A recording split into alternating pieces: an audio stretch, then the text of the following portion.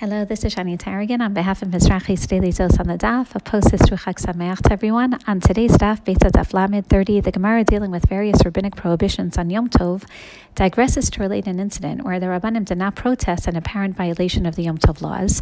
Rava Bar Hanan said to Abaye, we learned in the Mishnah, Im Metapchin ve'im Mesapkin ve'im Meraktin. We may not clap our hands, nor slap thighs, nor dance on Yom Tov or Shabbat.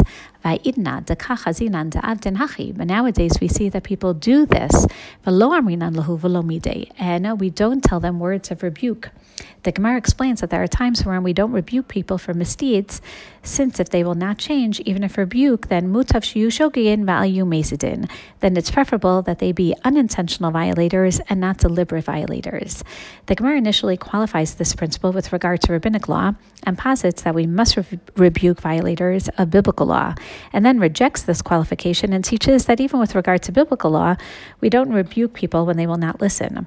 The Rush quotes the Baal HaItor, who maintains that this rule applies only to biblical laws which are not explicitly stated in the Torah. For if the law is explicitly stated, then one must rebuke the transgressor.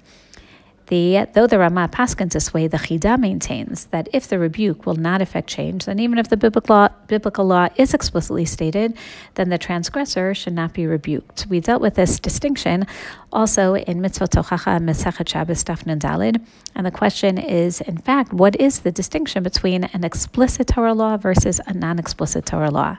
The Shalah explains that when a prohibition is explicit, it's known, and there isn't room to say lo yaminu v'lo yashgichu, that people are simply unaware of the prohibition, and therefore chances are that they will listen when they become aware, knowing that this is a biblical prohibition. The Rashba maintains that regarding a law that is inexplicitly stated in the Torah, it could truly be that people are shogegin, but when it comes to explicit Torah laws, they know for sure that they're transgressing, and therefore they are not shogegin, and therefore we have nothing to lose by rebuking them. Interestingly, the Makar Chayim, Rav Shimon Yar Chaim Bachrach, writes that although the case that's mentioned in the Gemara with regard to different rabbinic laws involves women who are taking their buckets and going and sitting at the edge of the alleyway, and we initially don't tell them words of rebuke because mutav shiyu shogegin va'ayu mesidin, he says today, which was in his time 350 years ago, he says they certainly should be guided in the proper fulfillment of the law, since women in our times would certainly follow the halacha when informed. Kal v'chomer, today we're encouraged to learn and to teach, to clarify both doraita and rabbanan laws. Have a wonderful day.